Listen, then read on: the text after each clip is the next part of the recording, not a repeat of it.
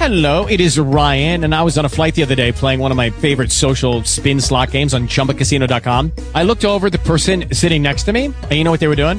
They were also playing Chumba Casino. Coincidence? I think not. Everybody's loving having fun with it. Chumba Casino is home to hundreds of casino-style games that you can play for free anytime, anywhere, even at 30,000 feet. So sign up now at ChumbaCasino.com to claim your free welcome bonus. That's ChumbaCasino.com and live the Chumba life. No purchase necessary. VGW. Void where prohibited by law. See terms and conditions. 18+. Talk shoes. Recorded live. Good morning. Good morning, good morning, good morning. All right. So, let me see here. Oh, we only have two people on the call right now. Who's here with me? You have Soki and Jennifer. Sweet. Yeah. And it might be, there was a bit of an issue getting on the call right up until 8:30. It was saying we couldn't get on the call, so it might just be that people are trying back. Okay, that's odd. See that Brandon just hopped on the call. Hi, Brandon. Hi. Jennifer, what time is it in Ecuador? It is 11:30. Okay, so we're 3 hours behind over here? That's right. Cool. All right, not bad. And you want to share a little bit about your adventure so far? Learning so much. So many things come to the forefront when you're traveling, you know, being in the moment, understanding your fears, the biggest one just being like understanding the fear of creating differences between people, you know, and like how scary Americans seem to Ecuadorians and how scary Ecuadorians seem to Americans, and, you know, really trying to find the sameness and just be loving and welcoming to everyone, even if there's some barriers in language and culture. But yeah, it's been super good. Cool. I love it. That's great. Really cool. It's beautiful. It's kind of, so it's pretty much like life, but in Ecuador, but in Spanish. Finding the similarities. It's exactly like life, but it's like in your face, you know, like all your issues just bubble up to the top, and they're just all right there in your face. Like, wow. Sure. Okay. Yeah. Great. Wow. Cool. Well, our thoughts are with you. And why don't we just do a quick check-in before we pray in? Soki, how are you doing? How are the, you know, Soki's in wedding planning mode? How's that all going?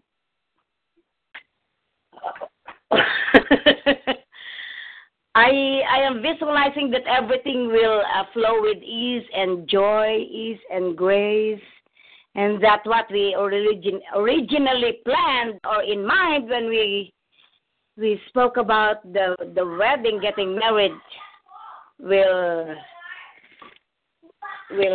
be, you know, will manifest. Because in the middle of the wedding, there has been a lot of issues and concerns. Other people coming in. It's like the nephew donating a venue for 95 people, and when I started to do my list, getting rid of the 100 people, which I already provided with my save the date. I started to feel sad. So we have to turn down that venue. Oh. Well, you know, the one thing that I learned about doing a wedding, and it's what Jennifer told me, and I'm so glad that I really listened to her, is it gets to be, you know, whatever you would like it to be. And it gets to be, it should feel, you know, it can feel like you. It should feel like you two. And so a lot of people will start throwing things, what you need to have there and all that stuff. But if it doesn't resonate as, you know, authentically you, then you don't have to do anything. Because, you know, the purpose of the wedding is to enroll the community into your relationship. That's what the wedding is. You're enrolling the community into your relationship. So you're inviting everyone to support you two as a couple. And you're taking your vows in front of your community. And so, in a way, you're enlisting everybody into your vows. And then, of course, you're standing in front of, God and your community to declare your commitment to Carmela, and it's a really powerful, beautiful thing. But the whole celebration stuff, remember, it's just a fun party that you're in honor of your community and your relationship. So whatever you would like, you get to do. And and like I said, we'll start really talking about that in the new year. And I'm happy to be able to support you guys through it. Thank you. And yeah, exactly. Yeah, with every step of the way, you can ask yourself, is this what I would like? Does this feel good to me? And because a lot of people will offer a lot of opinions, but it's your special day, so there you go. Yep. Thank you. And again, I really have to stick to my plans, not other people's plans. Exactly. And Thank I guess sort of everything we're hearing today is sort of just how life is. Listen, it's your party, guys. You do what feels good to you. And a lot of people will throw their opinions in, but it really comes down to how you feel.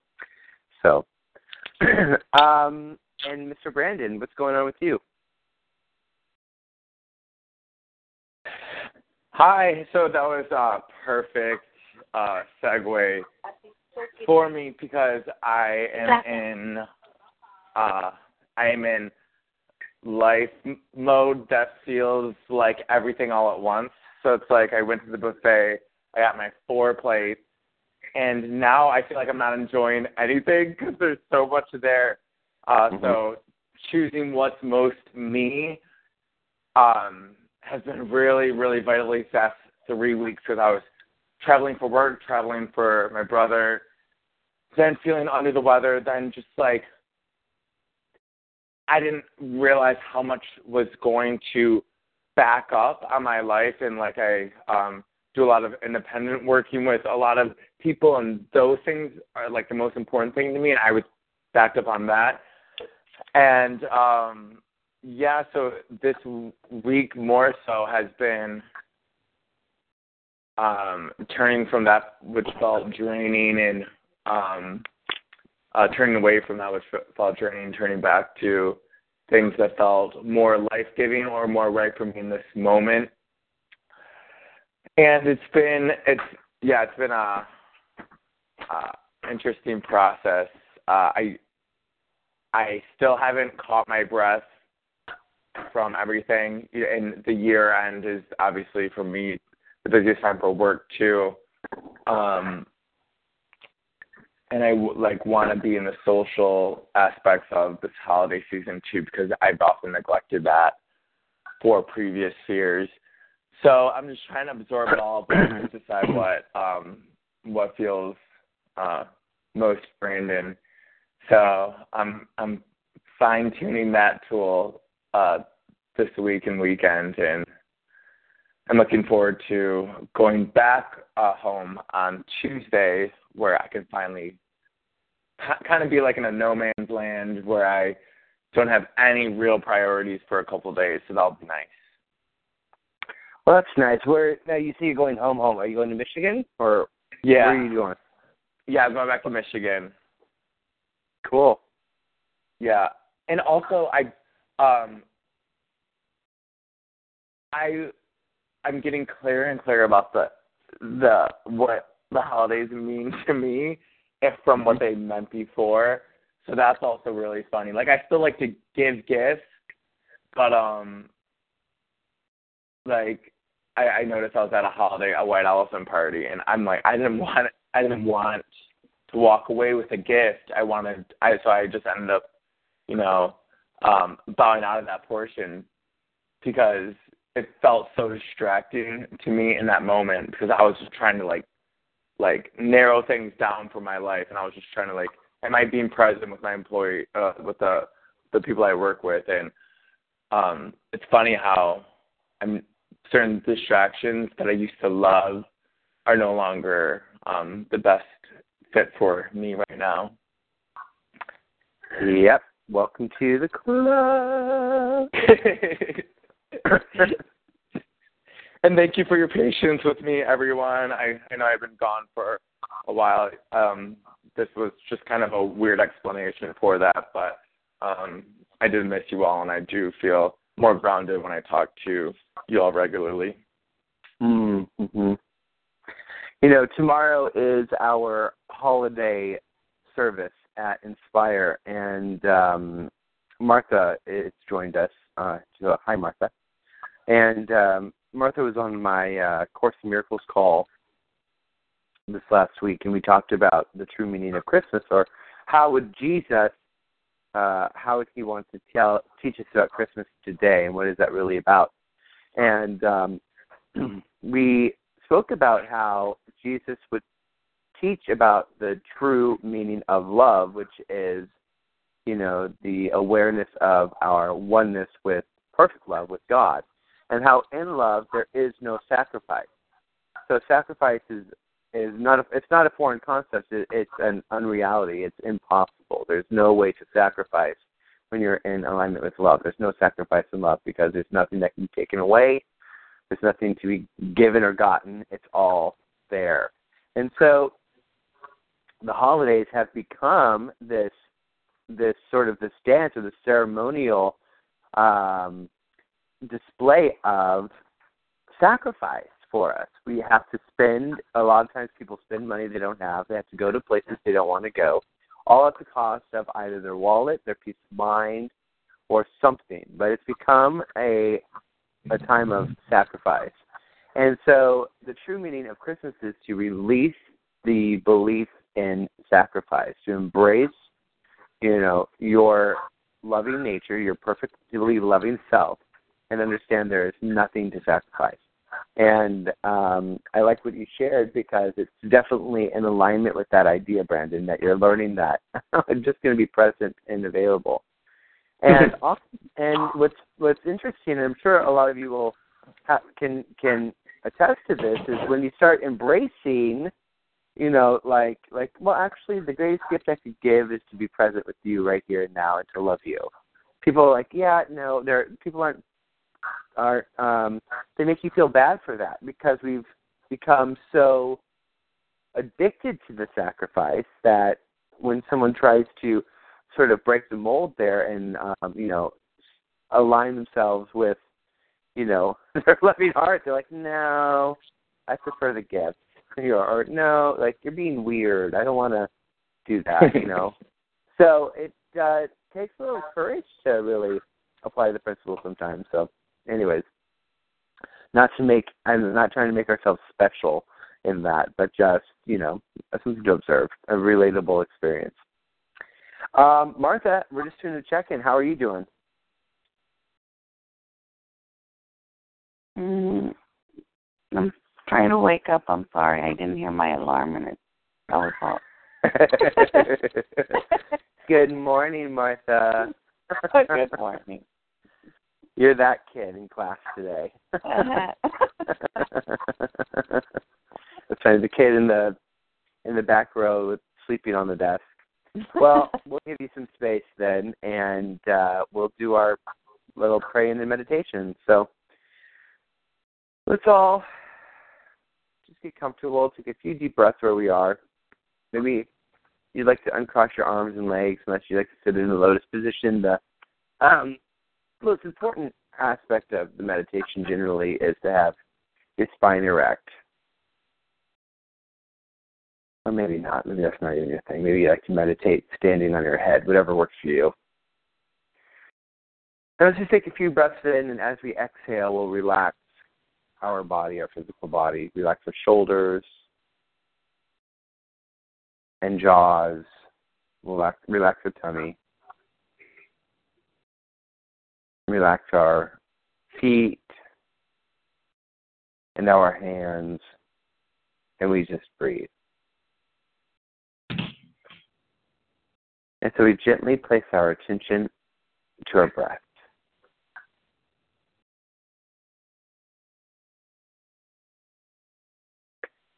our inhales and our exhales.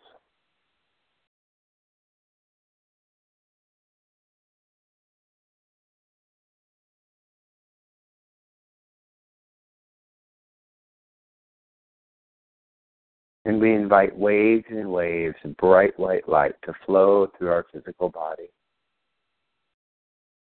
filling our physical body from our toes to our head. Pure, bright white light, cleansing and clearing. Our energy bodies align perfectly.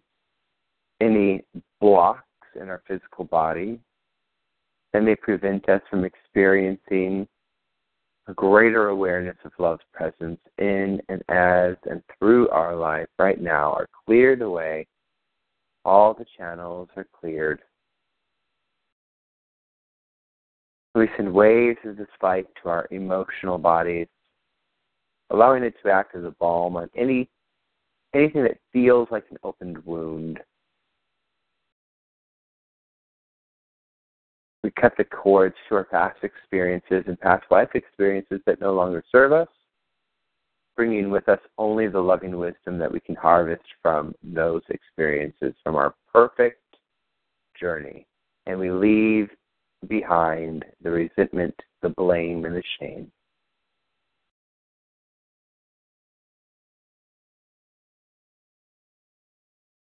And it's in waves of light through our mental bodies. We send waves and waves of this light through our mental bodies, creating space where there once was density, so much density, freeing ourselves from the endless to-do lists, the to-be lists, the to-get lists, and we just breathe.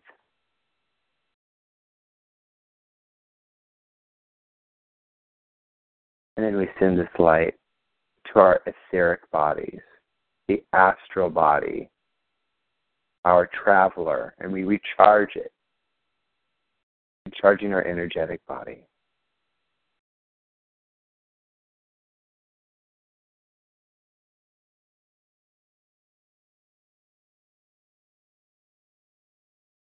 And we send this bright white light to our auric field, which carries the record of all of our lifetimes.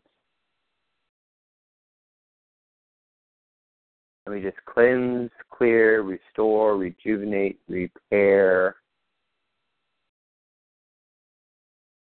and breathe.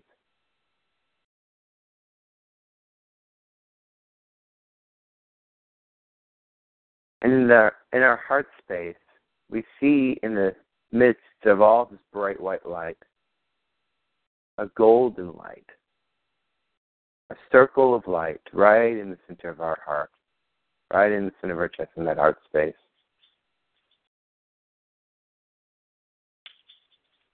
The light of divine wisdom, of resurrection.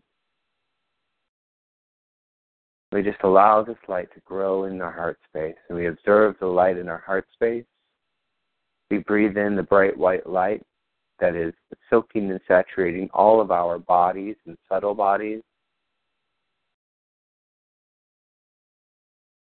We gently allow our attention to fall on our breath.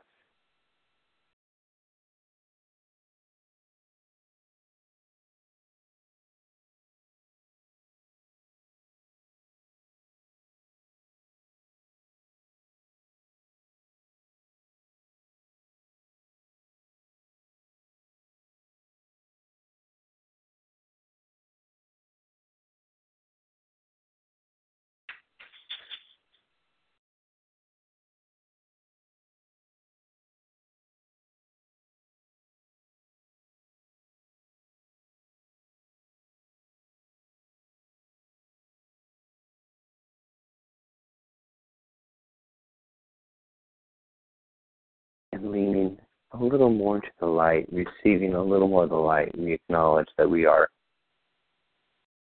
sustained by this light, that we are an extension of this light.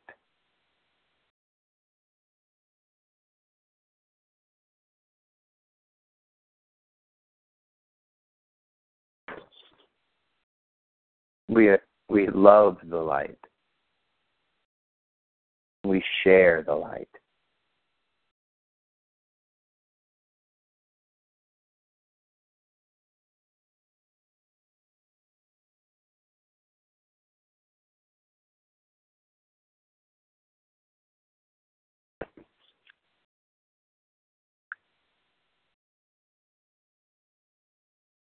Growing deeper in our awareness of our luminous self, our luminous body. We take one more deep breath in, allowing it to be a breath of gratitude. We are grateful and we are thankful for all the opportunities we have to connect together, to ground in the light of love, this light of Christ awareness, Christ consciousness.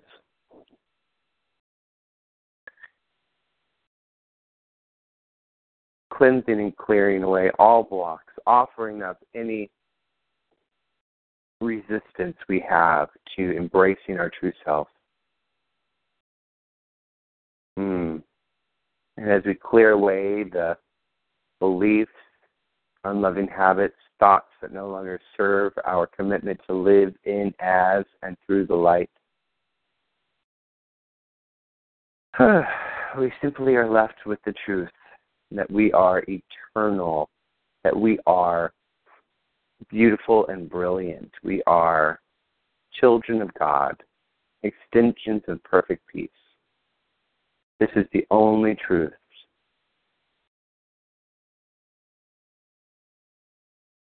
And we are so grateful to know it, yes, and to share it. So we share this light. We share the healing benefits of this time together with everyone because we are one with them.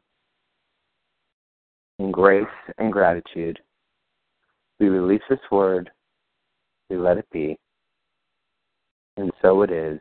Amen, amen, amen.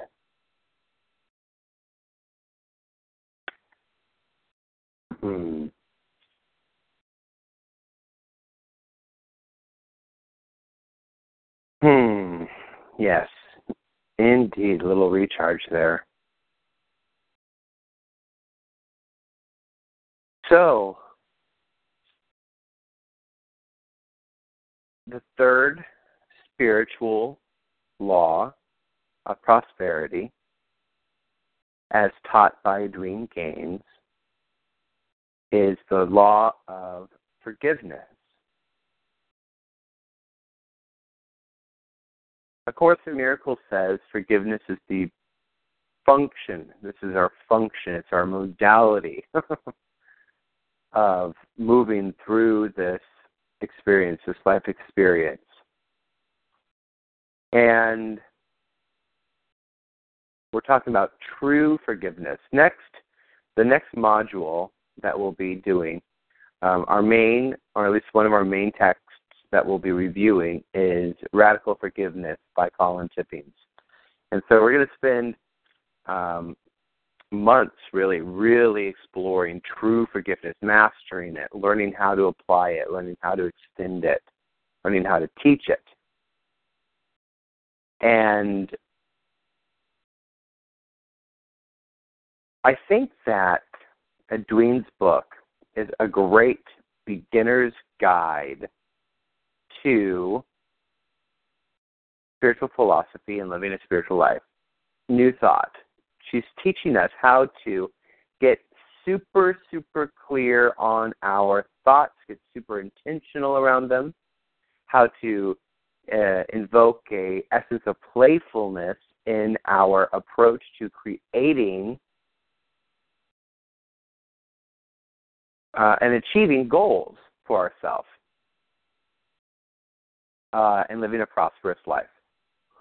And like I've said, I think this is a great intro. I think it's important I think this book is actually so helpful to have in our curriculum because it's a wonderful tool and it's easy to teach.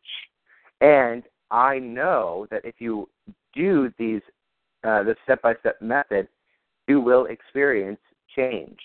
I know because I've done it.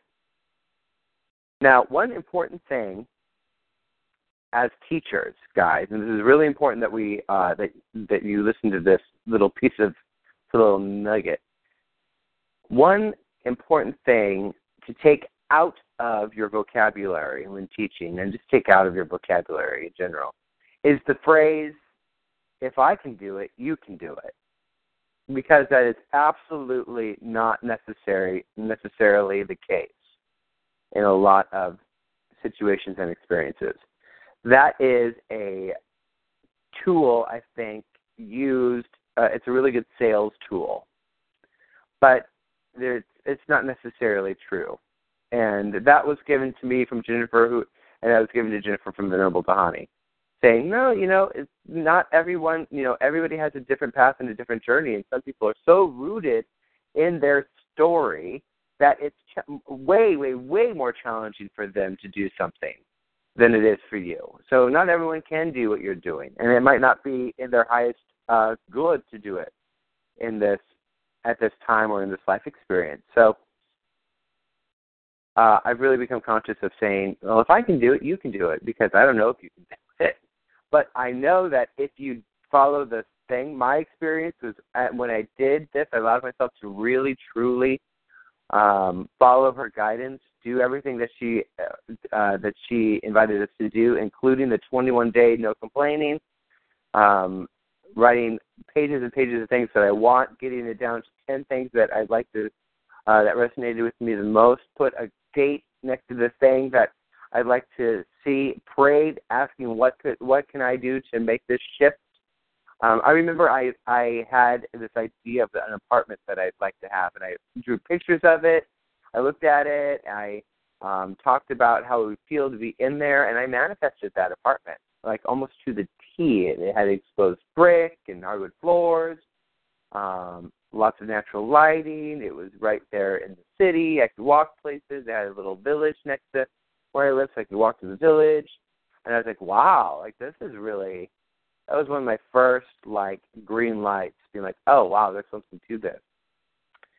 So forgiveness is a vital part of not just this process, but every process, your life process. And we're talking real forgiveness here. And Edwin doesn't get super deep into the real forgiveness philosophy, and we don't even have to do that right now. You're going to be getting plenty of it, trust me, especially when we get into Course in Miracles.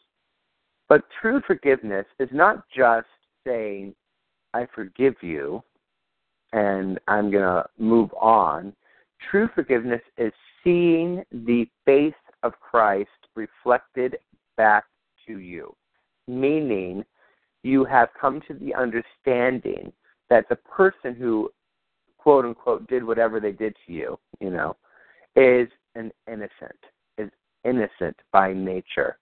Now, they may not recognize their own innocence, but they are innocent, and we are going to recognize their innocence. Now, in order to do that, we have to be willing to see how what they, again, quote, air quotes, did to us has actually supported us in our spiritual growth.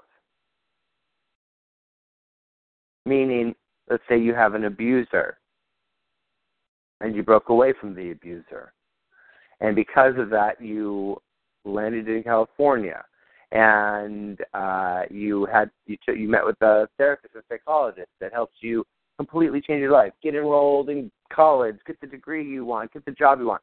And you're like, wow, we're not, and then you see perfectly like, wow, I was not only did they support me in taking a stand in my life for recognizing how worthy I am, they that sense of worthiness that I garnished as a result of their actions supported me in living an abundant and fulfilled and focused life. And so you sort of see the perfection in the path, like Byron Katie said. She's a respecter of the path. And then it frees you up from that resentment, that blame. We are always offering up, like if you pray with me, resentment, blame, and shame are always some of the blocks, some of the things that I offer up and put on the altar every time. because it's the blame, it's the shame, it's all that keeps you in victim mentality. And so it's a big game. Forgiveness is a big game. And it's not that we're releasing the blame. It's not that we're not deluding. We're not delusional, like some behaviors are unacceptable because they bring harm to other people, right? And so it's not that we're not lifting the responsibility that these people may need to face in their life. We're just taking away that essence of blame. And so forgiveness, as Edwene says, if you want to get out of debt, practice forgiveness. It's like Brandon shared in the Facebook group perfectly.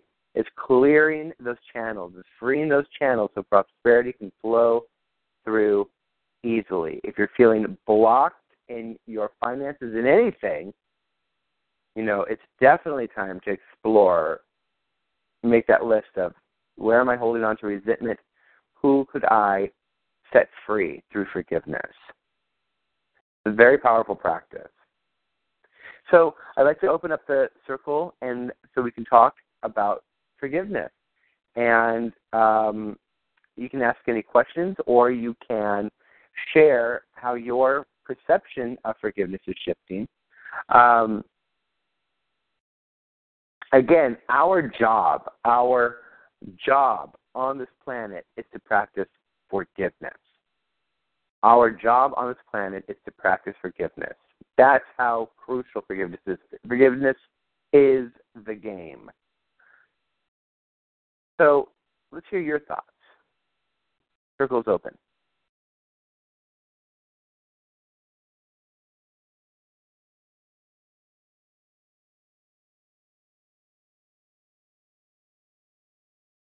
I'll open with what came up for me during the reading and stuff is that, I've lived a very blessed life, and I haven't got a lot of trauma or major happenings. And so sometimes, like when I'm doing classes like this and things like forgiveness come up, I feel like the things that I'm going to forgive are like too small or like not good enough like for the exercise because I don't have, and then you hear everybody else sharing and everybody's got this like major stuff that they're working on. So I'll just share that like I already feel like the things that I am working on forgiving are like too small. That's where I'm at. Yeah, hey, you know what? That's great. So, all forgiveness is self-forgiveness. All forgiveness is self-forgiveness. So, A Course in Miracles, which we haven't gotten to yet, Jennifer, but I really think that this is important, and I'm going to paraphrase it. A Course in Miracles says that pretty much anything that compromises your peace of mind should be dealt with in the same manner. There's no levels of importance when it comes to that. So it pretty much says that to treat anyone, to treat any situation in which you even feel slightly annoyed with the same care and with the same approach as you would with something that makes you feel like experience like a murderous rage. So anything that compromises your peace of mind, it can be put on the table for forgiveness. And again, it's just removing the belief that anyone is anything but innocent. And so really doing the work to see the innocence in everyone, beginning with yourself. And so the practice of forgiving yourself for any quote-unquote shortcomings you feel as though that you have, or any way that you, these are lots of air quotes, any way you fucked your life up or fucked up, or anything that you still blame yourself for, anything that you feel like you're coming up short on in your life, all up for forgiveness.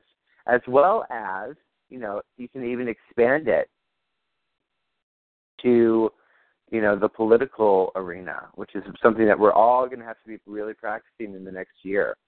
really doing our best to see the innocence in everyone, which is big, big, big work. That's actually been the focus of my work the last month, has been a lot of my personal practice has been in asking guidance on how to see the innocence in some of the politicians that are emerging right now and some of the things they're saying and the hate speech and all that stuff. So even that stuff is on the table for forgiveness, So maybe even, Jen, what might support you is if you substitute forgiveness for seeing the innocence in everyone, then that could support you a little bit in the practice.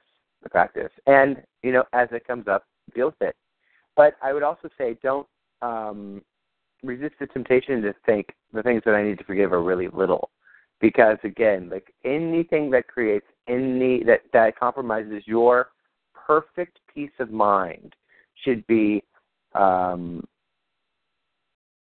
should have the same approach, same sort of approach.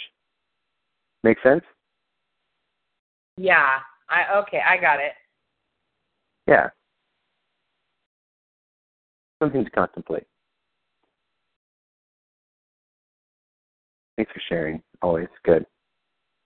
And again, I just want to reiterate, Jen O'Brien, that it's such like a thrill for me to be able to talk to you on a weekly basis. I think it's so great. I love that you're in my immediate circle again. It feels really good.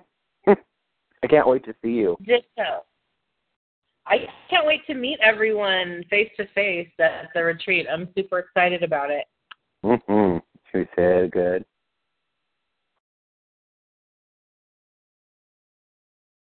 Who else would like to share about forgiveness?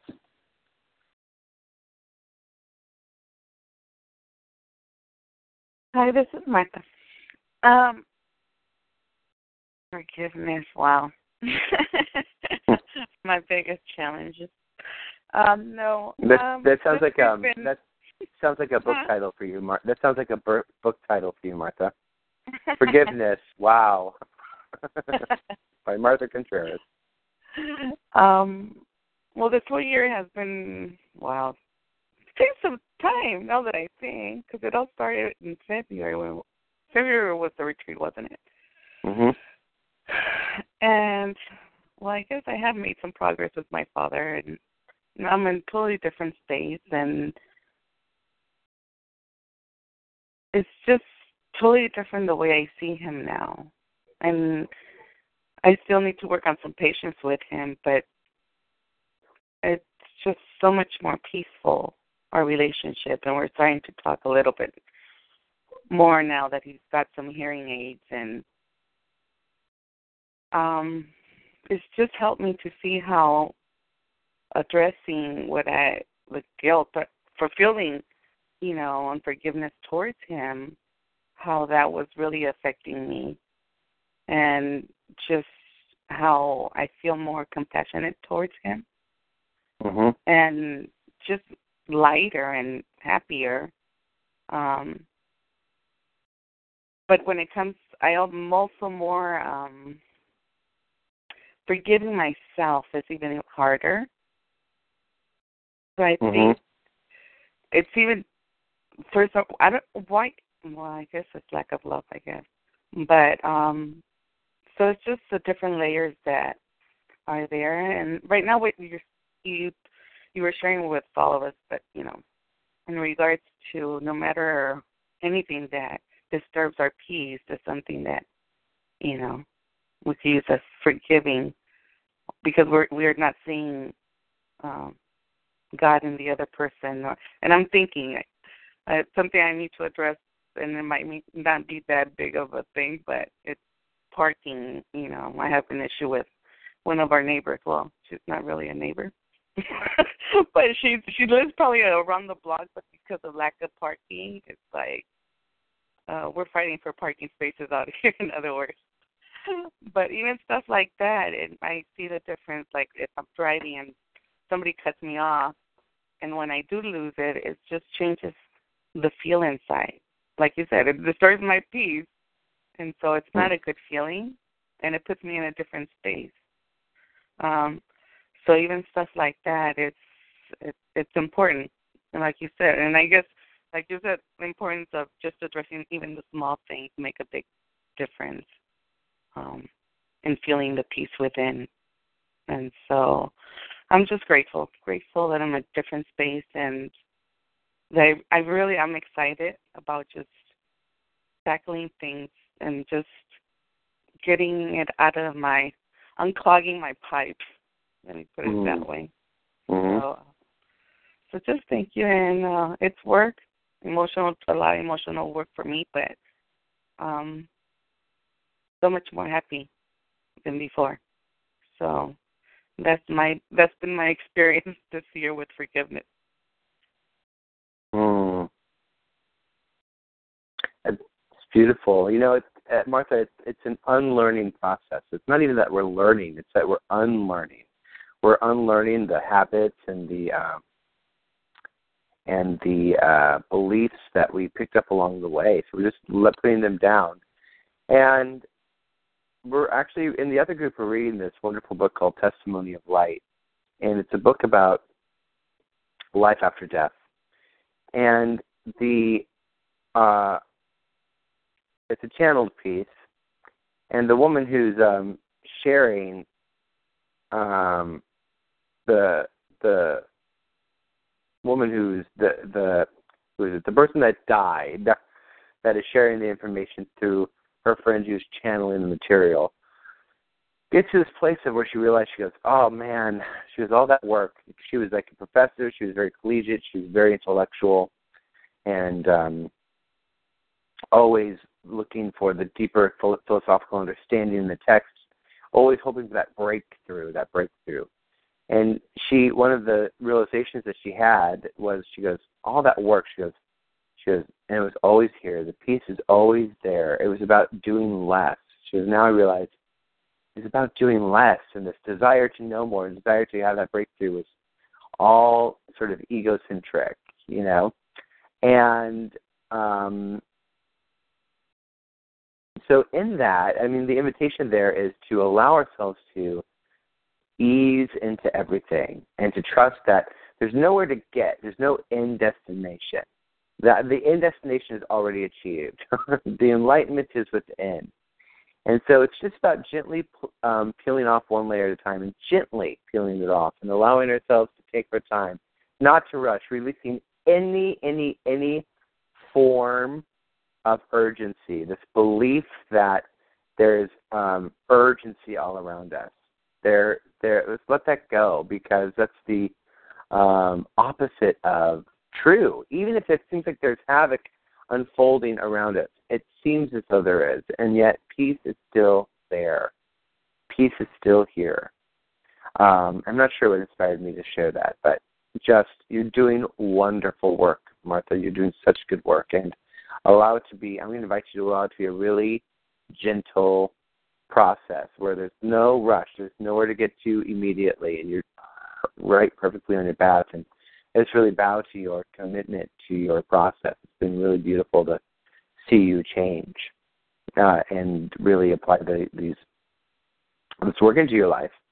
And one last thing I will say about traffic, because it really is a challenge for a lot of people, especially if you live in Los Angeles. My God. And Jennifer, you're coming from Seattle. Seattle's insane too. I began to work with it. I took a vow never to rush again, and I would say I've done about a 90% good job at staying in alignment with my vow, 90% of the time. But with traffic, what I had to do was I accept that I'm always exactly where I need to be, right? And that my greatest good is always unfolding. And I decided that if my greatest good is always unfolding, if there are no coincidences, if I'm always exactly where I need to be, then if someone cuts me off, I just acknowledge them as an angel supporting me and staying exactly where I need to be. Like, my belief is I needed to be ahead of that car, but what's unfolding is that I'm behind that car. I know that because they cut me off, so I'm going to trust that it's the universe taking care of me, because I know my greatest good is always unfolding, and that God, The universe has my back. So thanks, universe.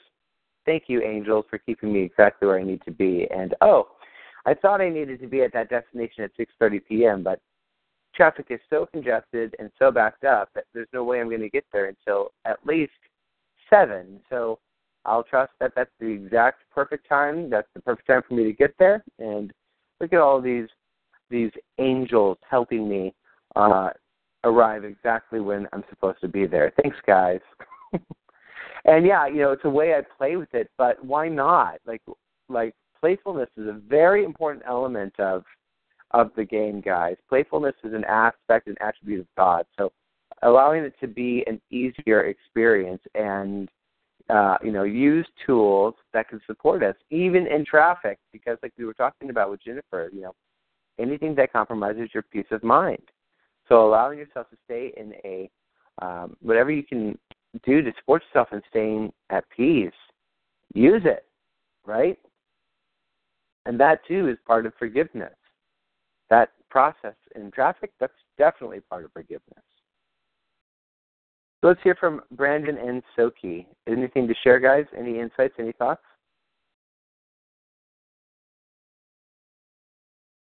Hello.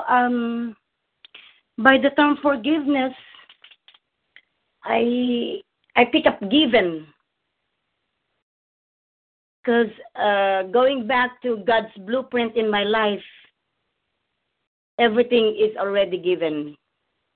Even the worst things, the typhoon, the storms, the tsunami, the unwanted people that I felt hurt, they're given. It's part of God's blueprint into my life. And I think they're there so that my soul would evolve into a better soul that I ought to be, into a better person that I ought to be. So forgiveness for me is given. Prosperity is given. The challenges that goes a long way for me to live and manifest the abundant and prosperous life that I am meant to be, that is my nature. Blockages are there, but I need to go back to my truth that I am prosperous, I am loved. And the root of forgiveness is love, because already everything is given in love. And these blockages are also given. I see this as given so that my soul, my personality would evolve into the best person, or into the soul that I meant to be. The moment I was born here on earth, everybody is already given. And all I need to do is to remember my truth, that whenever there are blockages in my life, all I need to do is to forgive. And the root of forgiveness is love.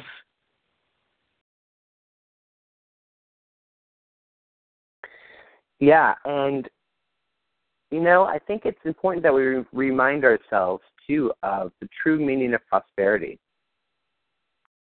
We keep ourselves in alignment with that truth, which is well-being in every avenue of our life.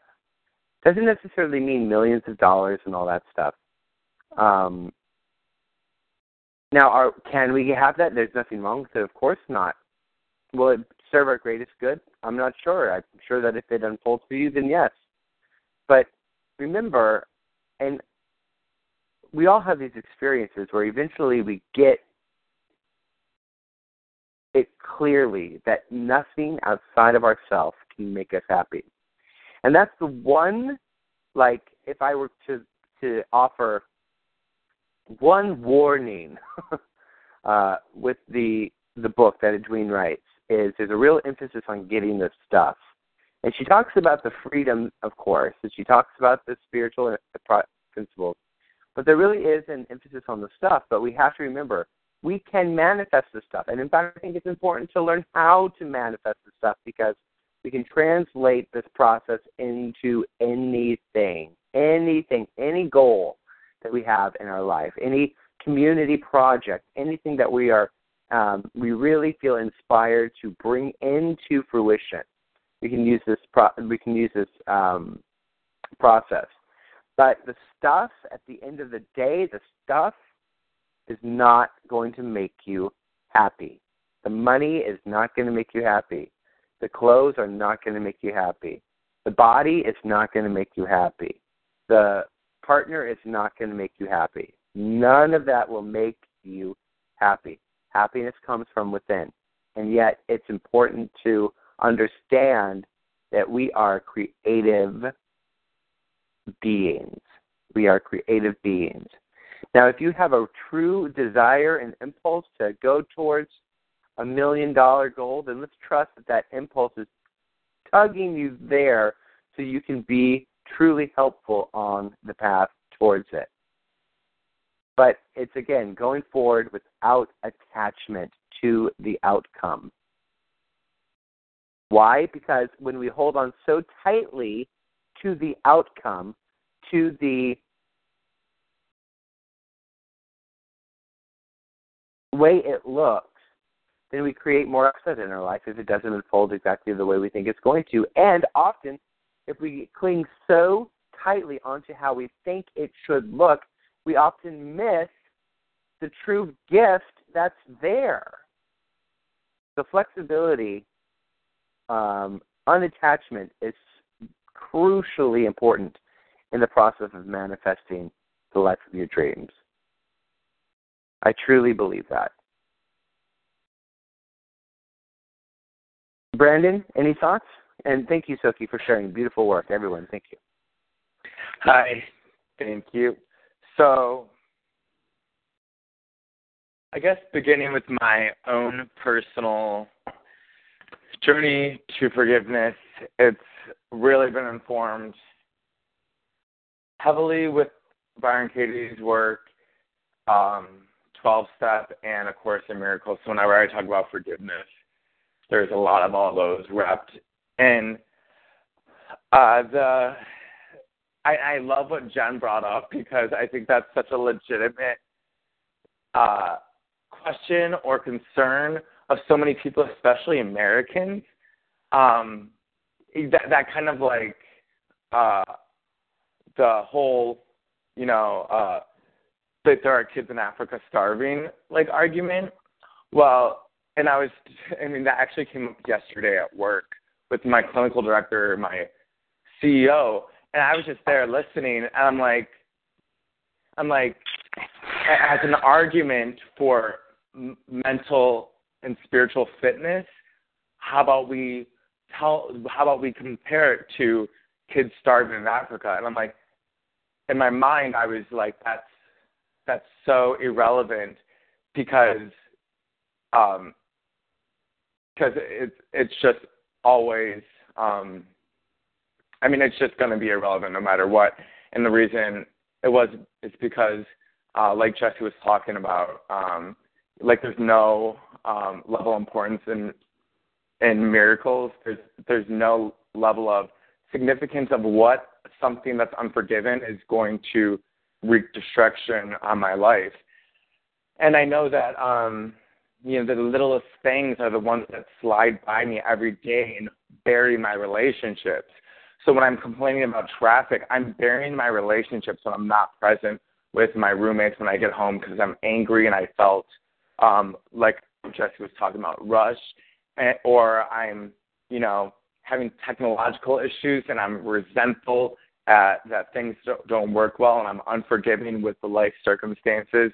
So I continue to build blocks up against everyone in my life thinking that I'm insular and I'm going to figure this all out by myself.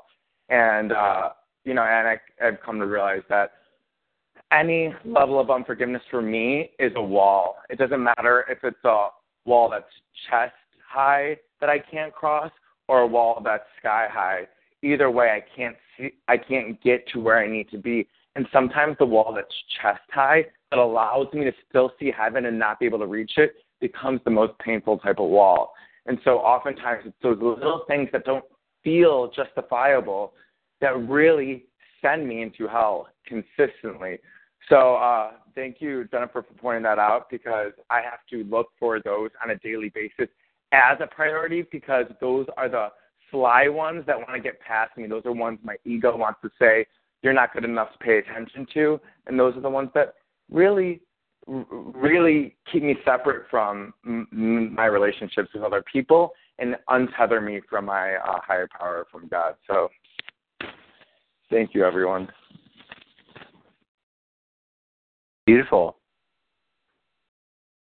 Yeah, I like that chest-high wall analogy. It's really good. I'd write that one down. Put that in your files, Brandon. It's a good analogy. Yeah. Yeah, that idea in the Course, it's first stated in the Course in the first part, which is when it talks about miracles and what are miracles, and it says there's no level of difficulty in miracles. There's no level of difficulty in miracles. So think about that. What we think like something that would take years of cultivation and work and all that stuff to unfold and to bring forth, they're like, no. That getting a cup of coffee is just as easy as getting $1 million. We just think that there's levels of difficulty, and so that's our experience. But in truth, there's no level of difficulty in miracles. We think that in order to forgive Hitler, there's all this work that needs to happen, but to be able to forgive the guy that honked at us in traffic, those are way easier. I'm like, no, actually, no level of difficulty in miracles. Remember, a miracle is something that comes from love after a shift of perception. Shift of perception. A lot of people think that the shift of perception is the miracle. Shift of perception is the conduit that brings forth the miracle. And so the same goes in forgiveness. There's no level of difficulty in forgiveness except that we think there is. And wow, isn't that just like a completely radical notion? Like, what? I mean, I feel like that just makes my heart sing when I think about that. Like, oh my gosh, the only thing blocking the life of my dreams is the thought that it has to be challenging.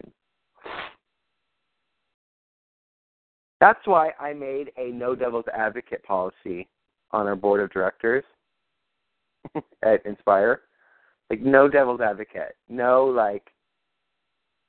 but because all that's doing is introducing a needless level of things that could go wrong. So, and that's what we do to ourselves. Well, I can't forgive him. What he did was unforgivable. That's bullshit. Throw unforgivable out of your vocabulary as well. Throw unforgivable out of your vocabulary as well. It's all forgivable. So on the retreat, we're going to actually do an exercise in which we're going to have different groups, and each group is going to be responsible for forgiving something that has happened in our world that feels unforgivable, or figures in the history of our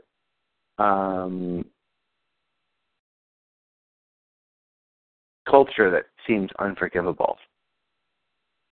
So we're going to break the unforgivable myths. Yes, forgiveness clears the pathways, cuts the cords, frees us, gives us the freedom to open ourselves up to experience that which will, that we deserve, peace. It's the pathway to peace. And in that peacefulness, we are aligned with our true self. And when we're aligned with our true self, any and everything is available to us. So, we are going to take a 10-minute break. It's 9:30, so we'll be back at 9:40. But here's the deal. During that break, you should write on the Judge Your Neighbor worksheet. Each fill out question number 1 and number 2 on your Judge Your Neighbor worksheet. Number 1 and number 2 on the Judge Your Neighbor worksheet. And again, like Jen, like you, if there's nothing to really forgive, even if you have to find, if you're 99% totally healed with something, but there's 1% left, we can address that. Be flexible, be willing to play, and let's meet back at 9:40 with your Judge Your Neighbor worksheets filled out. Please don't hang up your phone. Just put yourself on mute, and we'll be back.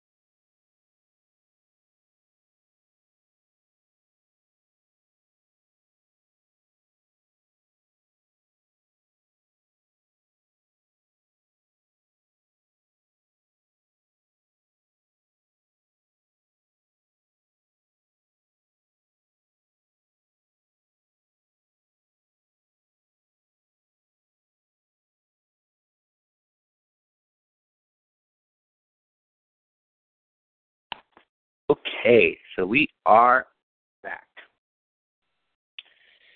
Let me just make sure everyone is back on the call. Jen, you back? Yes, I'm here. Cool. Martha? Here. Brandon? Here. Toki? I'm here. Great. All right, so we're going to go back to practicing our facilitating skills with this. First up will be Brandon. You'll be the coach. And Jennifer, you'll be the client. And Martha, Soki, and I will listen in. And let's see how it unfolds. Okay, so let's see. We'll say it's 9:41. Let's see what we can do in 5 minutes. Cool, Brandon? Yes, I'm just taking her through the work. Yep, yeah, step by step. And so everyone Okay. else can follow along in the handout, the little booklet. Okay, great. Great. So remember, sorry, just a little reminder to everyone. After we go through the 4 questions, what do we do after the 4 questions? We go into turnarounds, right? And with each turnaround, how many examples are we looking for after each turnaround? 3. Of how? Yeah, exactly. Yeah, we're looking for 3 examples of how that turnaround is true.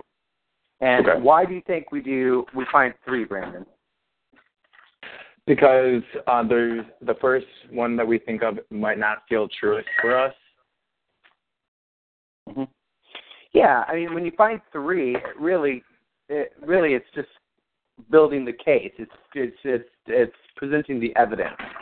So it just makes it crystal clear where there might have been confusion. So sweet. Okay, so the 4 questions and turnarounds, questions 1 and 2, and really feel complete with 1 before you move on to 2. And I'll let you guys have it. 5 minutes. Okay. All right, Jennifer. In this situation, time and location, who anger, confuses, or disappoints you, and why? So at this moment, I am very frustrated with my office manager, Sabrina, because she's negative and isn't working up to her potential. All right, so she's negative and not working up to her potential. Is that true? Yes. Can you absolutely know that that's true, Jennifer, that she's negative and is not living up to her potential?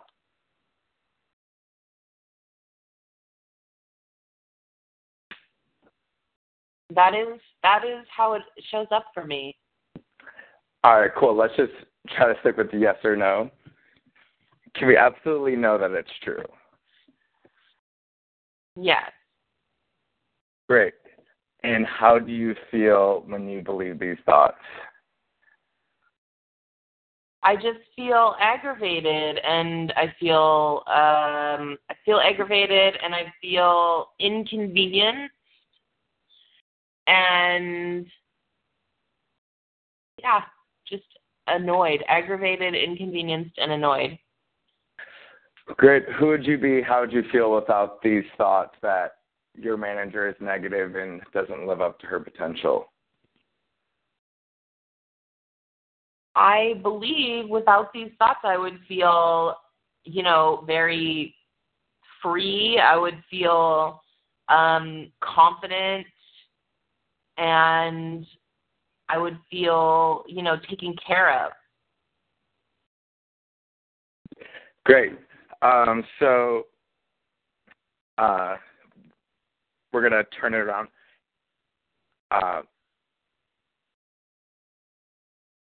Can you give me a turnaround that might feel as true or truer for you than the thought that you are frustrated with your manager because they're negative and don't live up to their potential?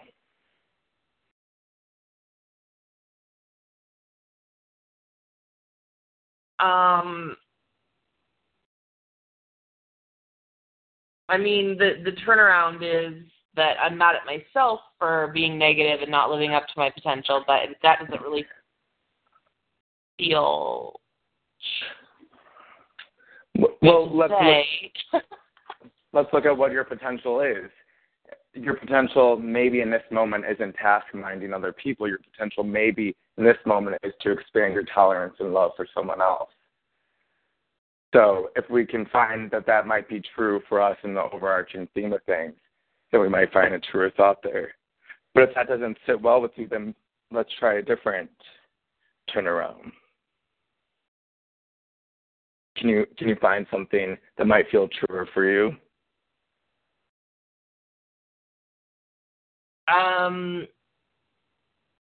Maybe it would be truer to say that Sabrina feels frustrated with me for being negative and not living up to my potential. Okay. I can see that she might have that perspective. That's a possibility, but I don't think we're gonna mind read right now. So let's stay with what we're experiencing inside of our head with our thoughts.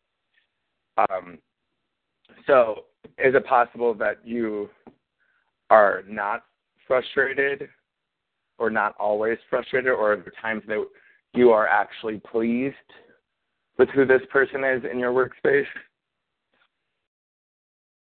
Yes, there are times that I feel, she's 100% the best. Awesome. Can you give me some examples? Well,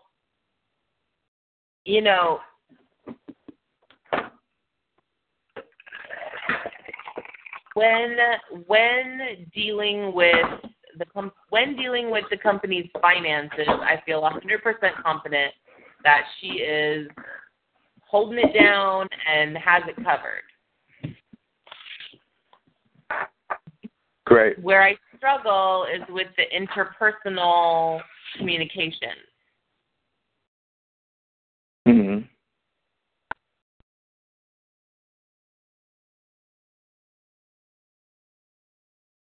Go ahead. So in those situations, you aren't frustrated with her ability to achieve or not achieve, or negativity or positivity. Those don't matter because she does perform. Well, awesome. So that feels a little bit more comfortable, huh? Is that something you can sit with for a second?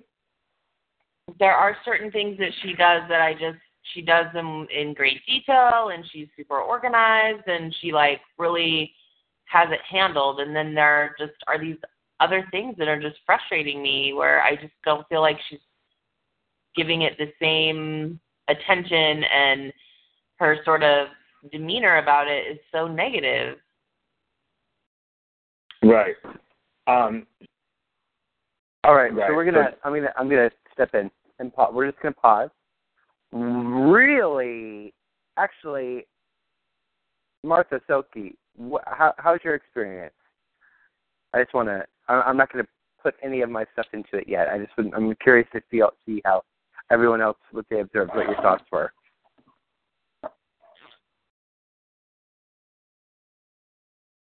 Martha Soki, what do you think Brandon did? He did good. The turnaround is where I think it got a little, I think that's the hardest. I think that's a part that probably not so easy when we're working with somebody or in my case when they ask me to turn it around, it's not so clear sometimes to the person. So in other words, the turnaround is more difficult sometimes. Okay. Because it's not so clear cut. Right. Okay. Soki? It's number 3. How do you react? What happens when you believe that thought? I didn't. I didn't hear much about that. And who would you be without the thought? Mhm. Okay. Cool. I'm waiting for that. Cool. All right. Cool. Well, I wanted to say for the first time out, Brandon, spectacular work. Thank you. Yeah, really, really good. And Jennifer, always a great participant. With this work, I think that the most important thing to get clarity on was not the second part of the phrase. So, Jennifer said she's frustrated with her manager at work because she's not living up to her potential, right? How did you phrase it, Jennifer? How did you write it? She's negative and not working up to her potential. Great. Okay. So negative and not living up to her potential, that's just Jennifer's perspective. What we're looking for real clarity on, and this is how I approach it, is the frustrated. And we didn't address that at all. We went right into negative and not living up to her potential.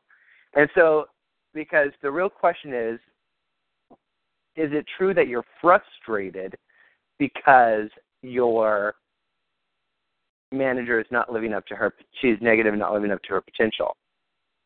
Because the truth is, Jennifer's frustrated, but chances are it has nothing to do with her manager not living up to her potential. And so where we're really looking how we can help the client is to discover, well, what's really frustrating you? And when we get into the clarity, when we start asking, is it true? Can you absolutely know it's true? What we're really asking is it true that you're frustrated because your manager is negative and not living up to her potential? Is that true? You're frustrated because your manager is negative and not living up to her potential. And then that's where we really start to peel off the layers. Does that make sense, Brandon?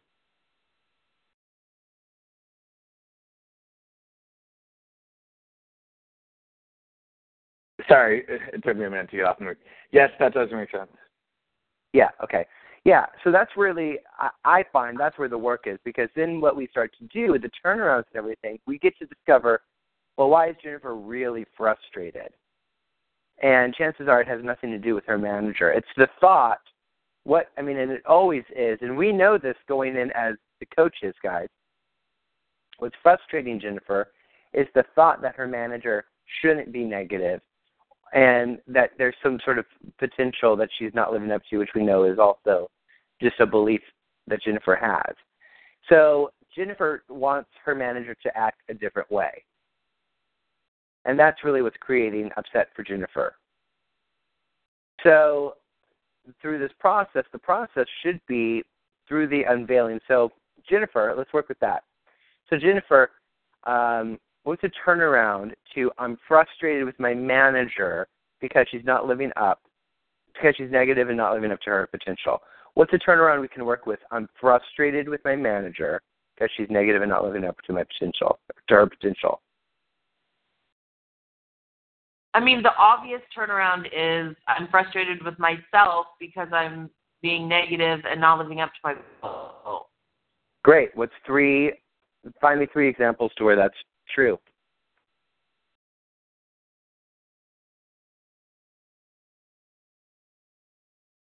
Well, as her manager, if I was living up to my potential, she should potentially display a happier demeanor in her work,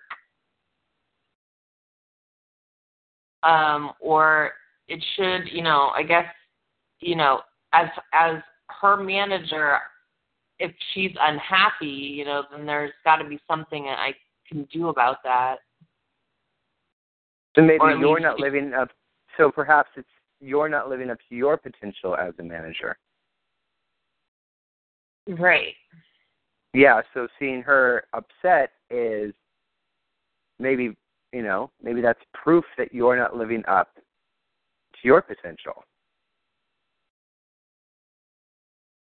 And how does it make you feel when you see evidence that you are not living up to your potential? How does it make you feel? I mean, it doesn't feel good. It doesn't feel good. It feels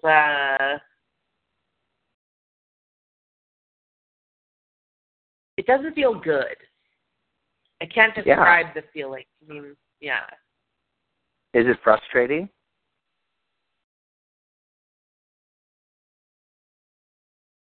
Yeah, I would say it is frustrating because, you have to figure out what to do. Yeah. Jesse? Yeah. Jesse, it's Brandon. Really quick. When she and I did it, we only got to the 2 turnarounds, and I was aware of the third one. And I think we're back in the ones that we were doing with her earlier. So we didn't get a chance to do the third one. I think the one we're looking for. Yeah, no, for sure. And I acknowledge I cut it off early. I just wanted to, just for training purposes, teaching purposes here in the group, just show, like, when we focused on the feeling that was coming up, you know what I mean? Right, but that would have been the third turnaround. Right, yeah. That's all I'll say. But, listen, you didn't do anything wrong, Brandon. You didn't do anything wrong. I'm just saying that. Don't be mean to me. I know, Brandon. I know. You did it. You were right, Brandon. It's not about you, Brandon. It's about me. Yeah. You got it, Jennifer. How does it make you feel, Brandon, when you think that I shouldn't have cut you off early? Why are you upset that? Who would you be? I'm frustrated because Jesse cut me off in the middle of my work assignment. Yeah. So obviously we're just starting to pick at the top surface of this work of learning to become masterful in the 4-question aspect. And no, this is a part of your process. So my intention is to, through a spiritual practitioner is a spiritual counselor. And using spiritual community as as a modality, in which to support and serve.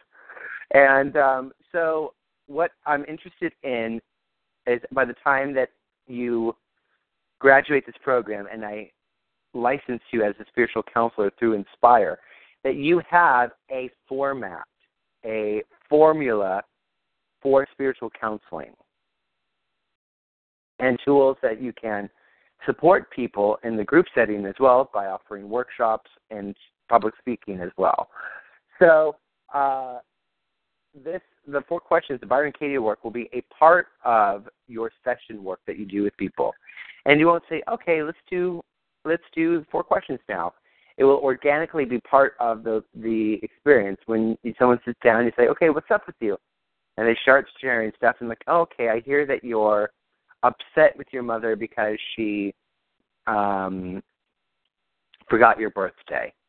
You're like, yeah, I am. I'm like, oh, okay, that's great. Now, then you can start doing the work. Say, well, are you upset with your mother because she forgot your birthday? Is that true? You're upset with your mother because she forgot your birthday?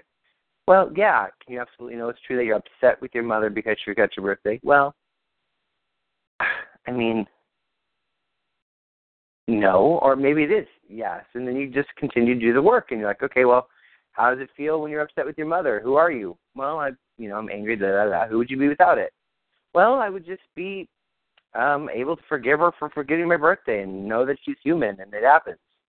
Like, oh, okay, great. So what feels better to you? What's the turnaround? I'm not upset with my mother because she forgot my birthday. Great. Well, what's 3 things how can you give me 3 examples of where that's true? Well, she, remembered my anniversary. She, or maybe it's that, she forgot my birthday when I was 4 one time, and it really was traumatic. The stuff comes out. But we're just learning a method to really support people in getting mental and emotional clarity through the process of inquiry. And so it's the emotional element and aspect that we're really interested in there, the feeling tone. And why are we interested in that? Because this is a much broader picture, but it's one that's very important to know why we even do this work. The world that we are experiencing, and I'm going to get like really sort of broad here, guys. Well, not broad, actually, it's quite specific, but it's holding a larger container, the largest container, because it is in absolute alignment with our mission statement. The world that we are perceiving is an out-picturing of an inward condition, right? We've said that a lot. It's an out-picturing of an inward condition. So, if there are terrorists, it's because we are terrified, okay? That is an out-picturing of our inner terror and how we terrify ourselves, okay? If we are scared, if we believe that we are under attack, things begin to manifest in our world, like walls being built, war, people arming themselves with guns. These are all outpictured qualities of an inward fear. Now, we have to ask ourselves, well, what would it look like if we were not afraid, if we were at peace, if we were joyful? And if more people were joyful, if more people were felt taken care of and felt safe, what would that look like? Well, it would look like no war. It would look like peace. It would look like freedom. It would look like community, working with each other, not separating ourselves away from the rest of the world. So that's why this work that we do is important. And it's every single life is so powerful, and there's so much potential and creative force in every single life. And so that's what we're doing. That's why it matters. What we're doing matters. And that's why this process is important and powerful, because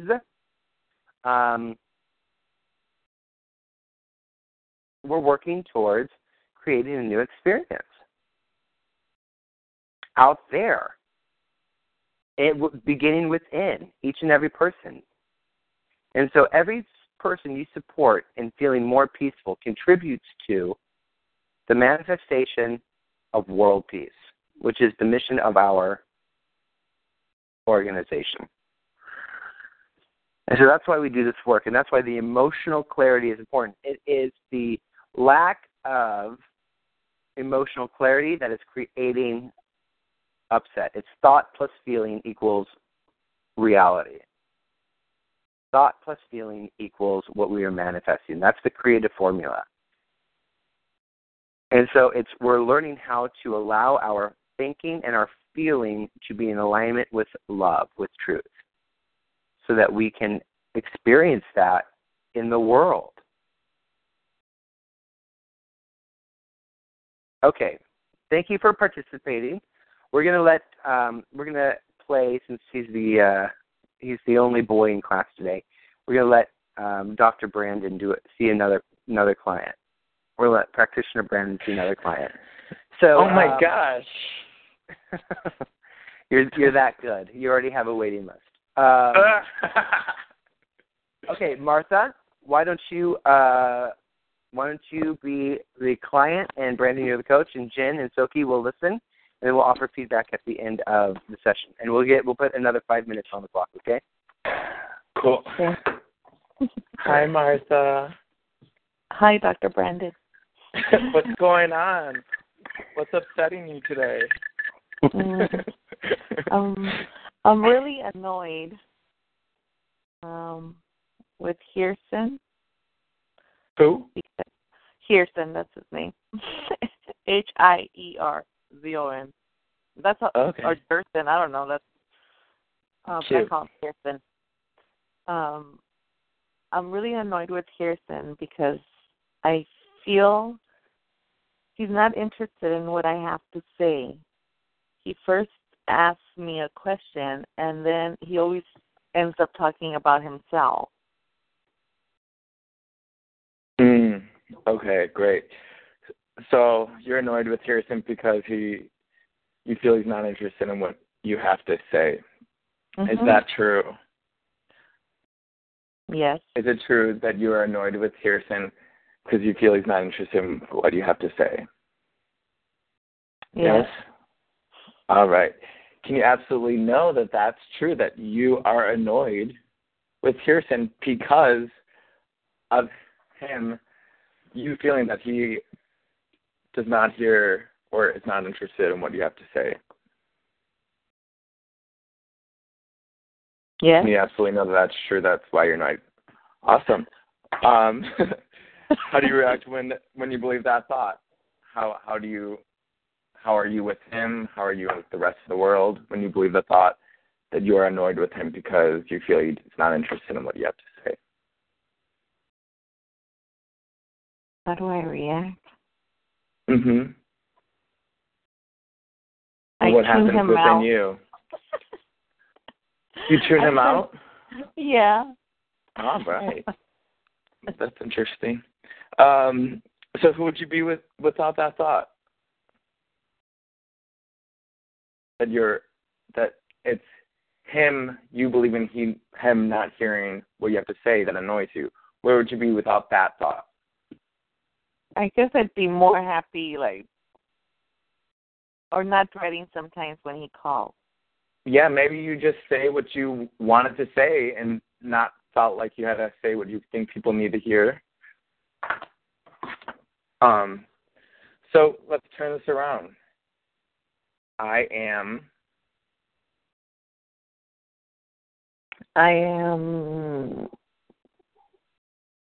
annoyed. I am not annoyed with Pearson. good. That's a good one. Can you give me an example or two or three of when you feel like he doesn't hear what you say, you're actually not annoyed, when it doesn't bother you? Has there ever been a time that it didn't bother you?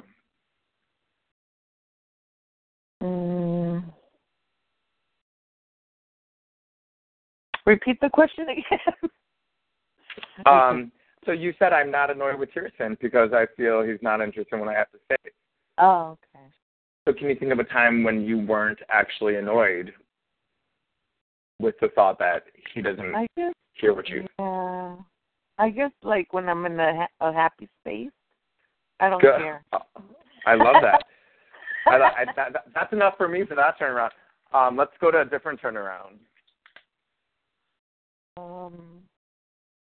I am annoyed with myself. All right. That sounds like a good one.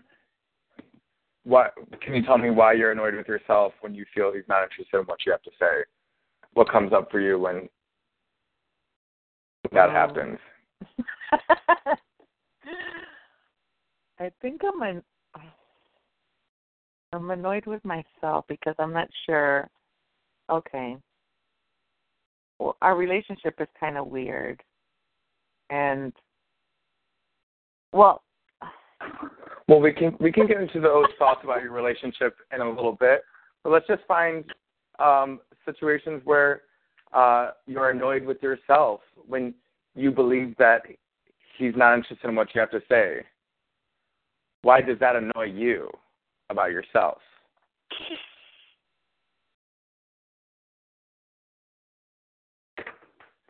I'm lost. Okay. I'm annoyed at myself. But in relation to him or just annoyed in my life? For having that thought that you feel like he's not interested in what you have to say. You mentioned that a turnaround might be that I'm annoyed with myself because I feel like... Mm-hmm. Okay. So I'm annoyed with myself because I'm not... Well, give me an example of why this is annoying to you about yourself. Like maybe you're annoyed because you're like, I'm not interested in only speaking so that other people can hear me. Maybe you want to be the person who speaks and says things because you just want to say them regardless of who hears what. Can you find that to be true? I feel lost right now because I know that I do get annoyed. So, okay, so I am annoyed with myself. I guess I'm annoyed with I don't know if I could put it that way. I mean, I'm annoyed because I feel like maybe it's a pattern sometimes where I feel disregarded. Right. And I put myself in that situation again. Good. That you find yourself in that situation again, thinking that you put yourself there. Uh-huh. That's an example of why you might be annoyed at yourself for that feeling. Yeah, because so I guess it's an annoyance. I feel like. Because what we're trying to find here is that maybe at the end of the day, it's not about Hirson. Maybe it's going to be about someone else. Maybe it's in the future. And maybe it's always just going to be about us. All right. So I'm going to step in and press the pause button. So,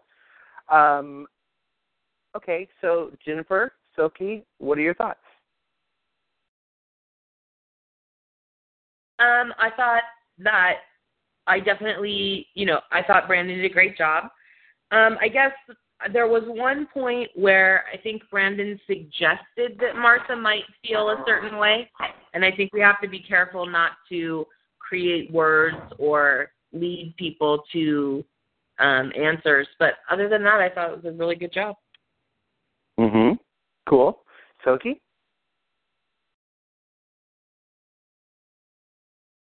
The turnaround thought, I know there's three examples, genuine examples of how each turnaround is true to Martha. I feel I need more about. I feel I need more. I'm feeling I need to hear more on that. Okay. Mm-hmm. That's it. Well, so Jennifer said something spot on about leading the client, and this is going to be a challenge. It's my biggest challenge, and it's one that I'm still working on and I still find myself doing in counseling sessions, and it's one that Jennifer, who, I'm actually in a spiritual counseling licensing program myself right now through Jennifer's organization, and that is one of her biggest, nah. It's not for us to, I think leading would be bad, but we're not supposed to tell them what's going on, even if we see it clearly, because it's up to them to have the realization for themselves, and that can be one of the most frustrating aspects and elements of our job. And there's a couple personalities like Brandon, that will be a challenge for you. Jennifer, that's probably going to be a challenge for you. It's probably definitely going to be a challenge for Mark, because it's that people that sort of have that type A personality and like to get to the solution. But we have to honor the path that you might be on one thing for weeks and weeks and weeks, and it's still not our job to give it to the client. And when I say I've learned this from making that mistake time and time again. And I find that when I give it to the client goes and repeats the activity, the habit or whatever it is. Because when it's their realization, their unfoldment, when they get to it, even if it takes a long time, it's just a more palpable and sort of there's a word I'm looking for, concentrated healing. It's like a vitamin C shot right into the bloodstream. So great observation there, Jennifer. And I will say that what Martha presented was actually she did it as a practitioner. So she subconsciously filled out her thing as a practitioner because she actually answered her own she put the solution in the question because she said, I feel like he's not listening to me or respecting what I have to say. I forget exactly what it was, which is right. You are upset with Kirsten because you feel he doesn't. That's exactly why you're upset. Spot on. Next. Yeah, you feel he doesn't. Do you know that he doesn't? No, you don't know if he does or doesn't. You're not him. You can't get into his mind, but you definitely feel like he doesn't, and that is absolutely why you're upset. So the person who doesn't exactly know how to phrase, that hasn't had the work, and that's indicative of Martha's work that she's done. She's clear now that she's upset because she feels that it's her perception that is creating the upset, and that was how she expressed that. Your client will probably say, I'm mad at Kirsten because he doesn't give a shit about what I say or think. And then you can actually do the work. So really, Brandon's big challenge working with Martha in that one was he was working with a solution phrase already. And so, and he did it very well. And, yeah.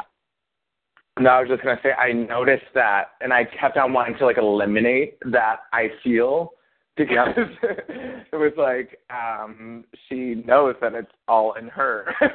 Right.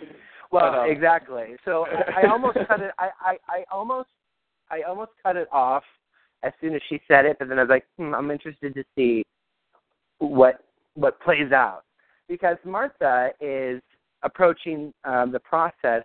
She was playing as a coach because she's really curious to learn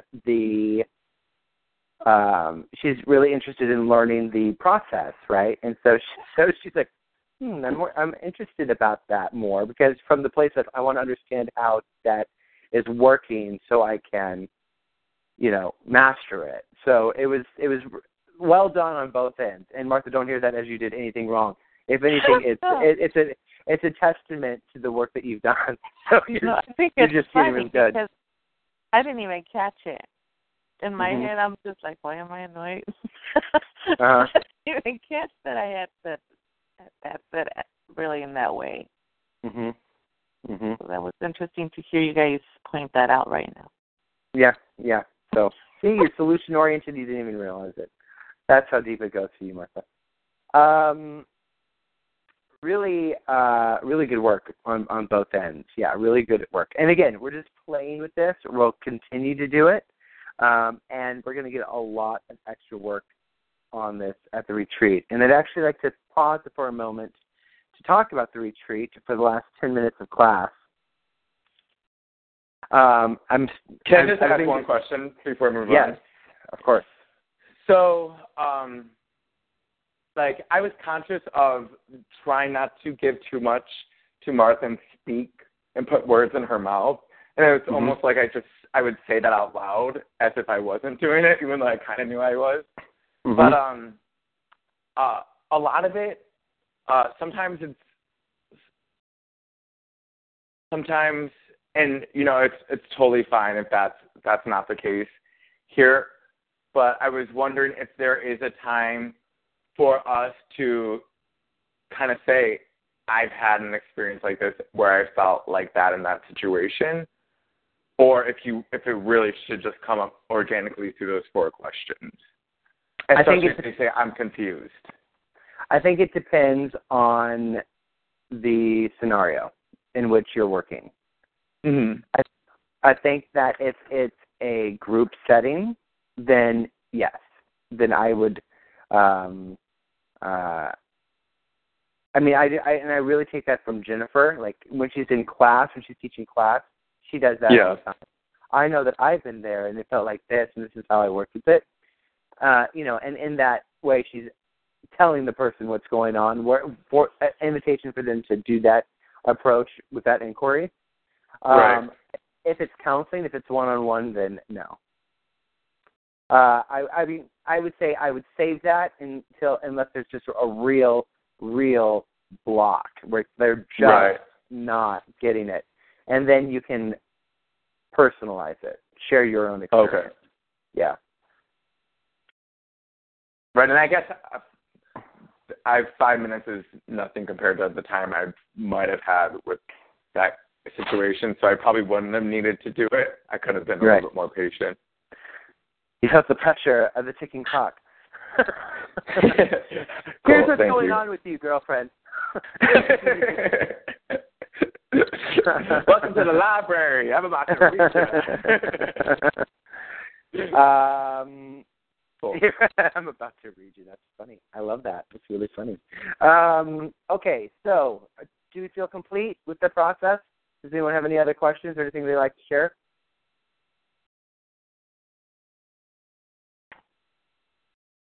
All right, cool. So the retreat is coming up February 17th through the 21st. I should have the total amount for everybody as soon as I can. And we raised $1,700 at bingo. $1,600 of that will go towards the retreat. 100 of that went towards the money that Inspire spent on putting prizes in the prize packages. So I'll make that payment on Monday with them, and then I'll have the new total, and we'll figure out how much we need to, what the cost will be and everything like that. So just heads up there. The retreat is mandatory. I've been having a few people email me about, I know on second thought I might not be able to come. And I've really been thinking about, oh, well, I don't want to be a hard ass, and I know that it's money and da-da-da. But it's something that I've been talking about from the very get-go. I've emphasized the importance of the retreat. So one person that did not come on the retreat last year dropped out of the Practitioner program. And when I really sat with it, I thought, I'm not sure if I feel comfortable licensing people who don't come on the retreat.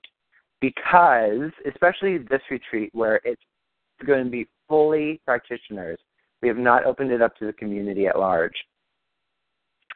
It's going to be deeply, it's going to be an intense training, guys. We're going to be doing counseling work. We're going to be really working on the formula where you'll be doing it with the group. Individually, you're going to be trained on workshopping, on how to facilitate workshops, how to structure it, how to pitch it, what needs to be present.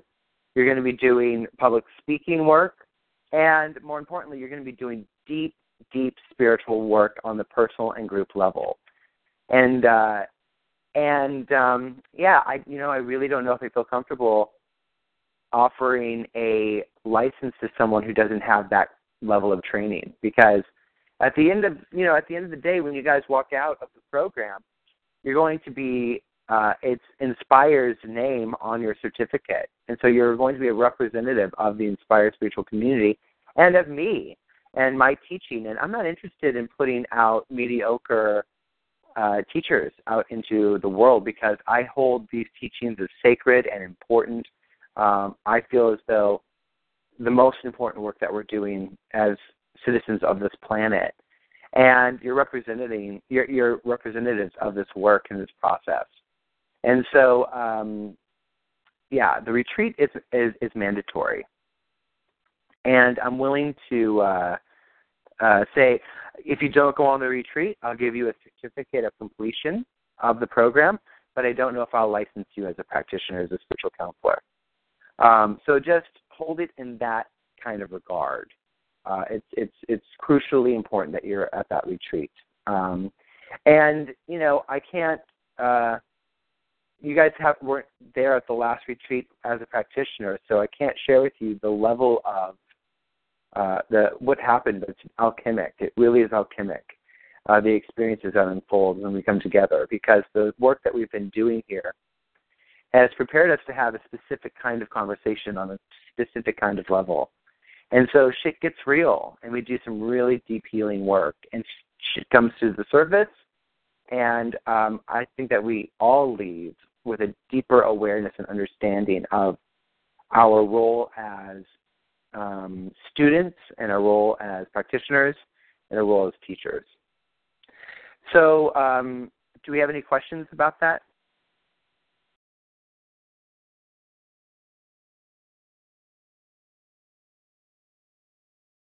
Okay, cool. Well, I love you all very much. So why don't we, Soki, why don't you pray us out? And remember, no class next week. It's our holiday. We're taking there might not be class for 2 weeks. I'll send out an email and let you know. We're going to continue this module through the retreat, and then we'll start a new module in March after the retreat. We'll take 2 weeks off probably after the retreat.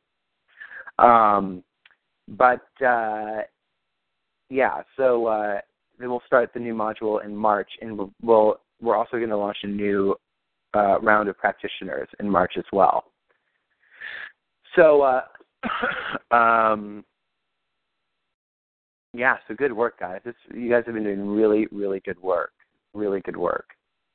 Well, we have 4 minutes. Why don't we each share a thought of gratitude, and we'll let that be our pray out for the work that we've been doing in this class and for your fellow practitioners and for the program. So we'll go around and we'll just let everyone share what you're grateful for about your experience in the practitioner program. And why don't we start with Brandon? I am grateful for the gentleness of the practitioners. Everyone. I mean, it's teaching me to be more gentle. And, today was a really wonderful example of that. With gentleness comes patience, and then, really, really being joyful by becoming gentle. And I don't need to rush anything, and I love that. And I love learning and being reminded of that. So thank you. Yeah, for sure. Beautiful. And, Brandon, I just want to say, you're no dummy. You really have some good insights, and I think that you see clearly, and you're a willing participant. You're a willing participant in your own growth, and I think that's really important and smart. So it's a pleasure to have you in group. I love you a lot. Jennifer.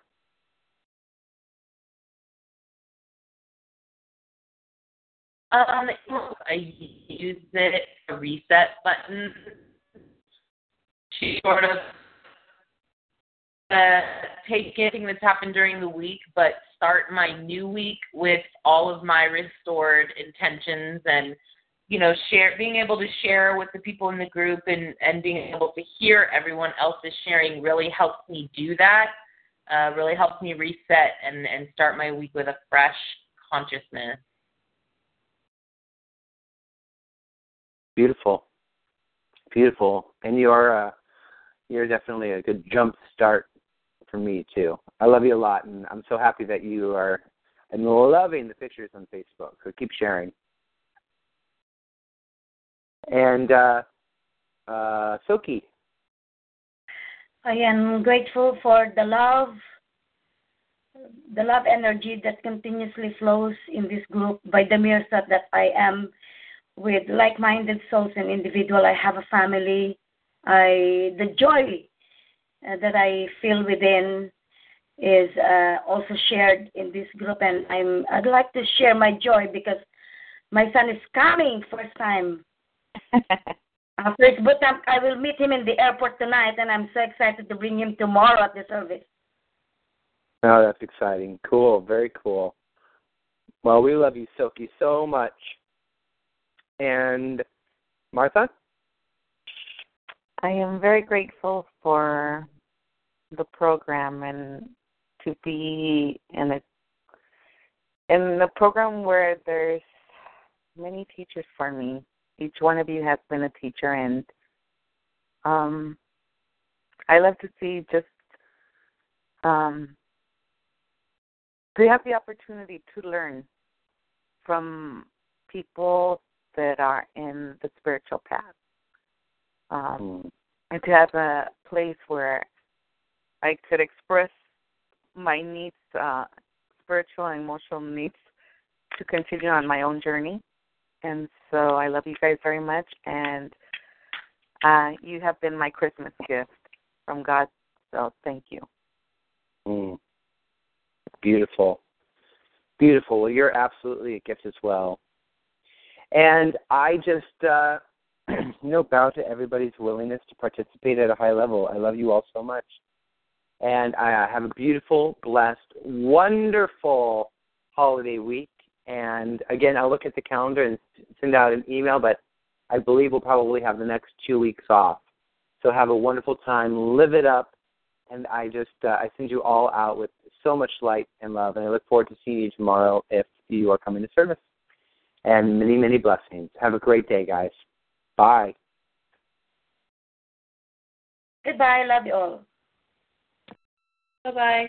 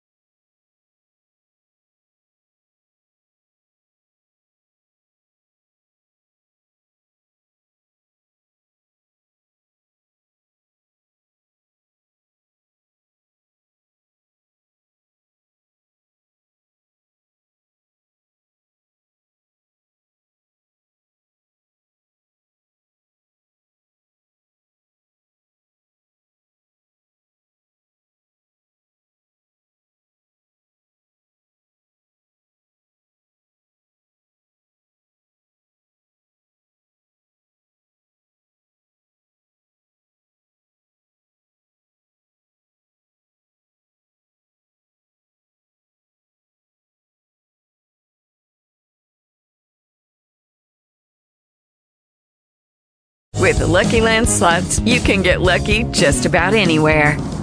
This is your captain speaking. We've got clear runway and the weather's fine, but we're just going to circle up here a while and get lucky. No, nothing like that. It's just these cash prizes add up quick. So I suggest you sit back, keep your tray table upright, and start getting lucky. Play for free at LuckyLandSlots.com. Are you feeling lucky? No purchase necessary. Void where prohibited by law. 18+ terms and conditions apply. See website for details.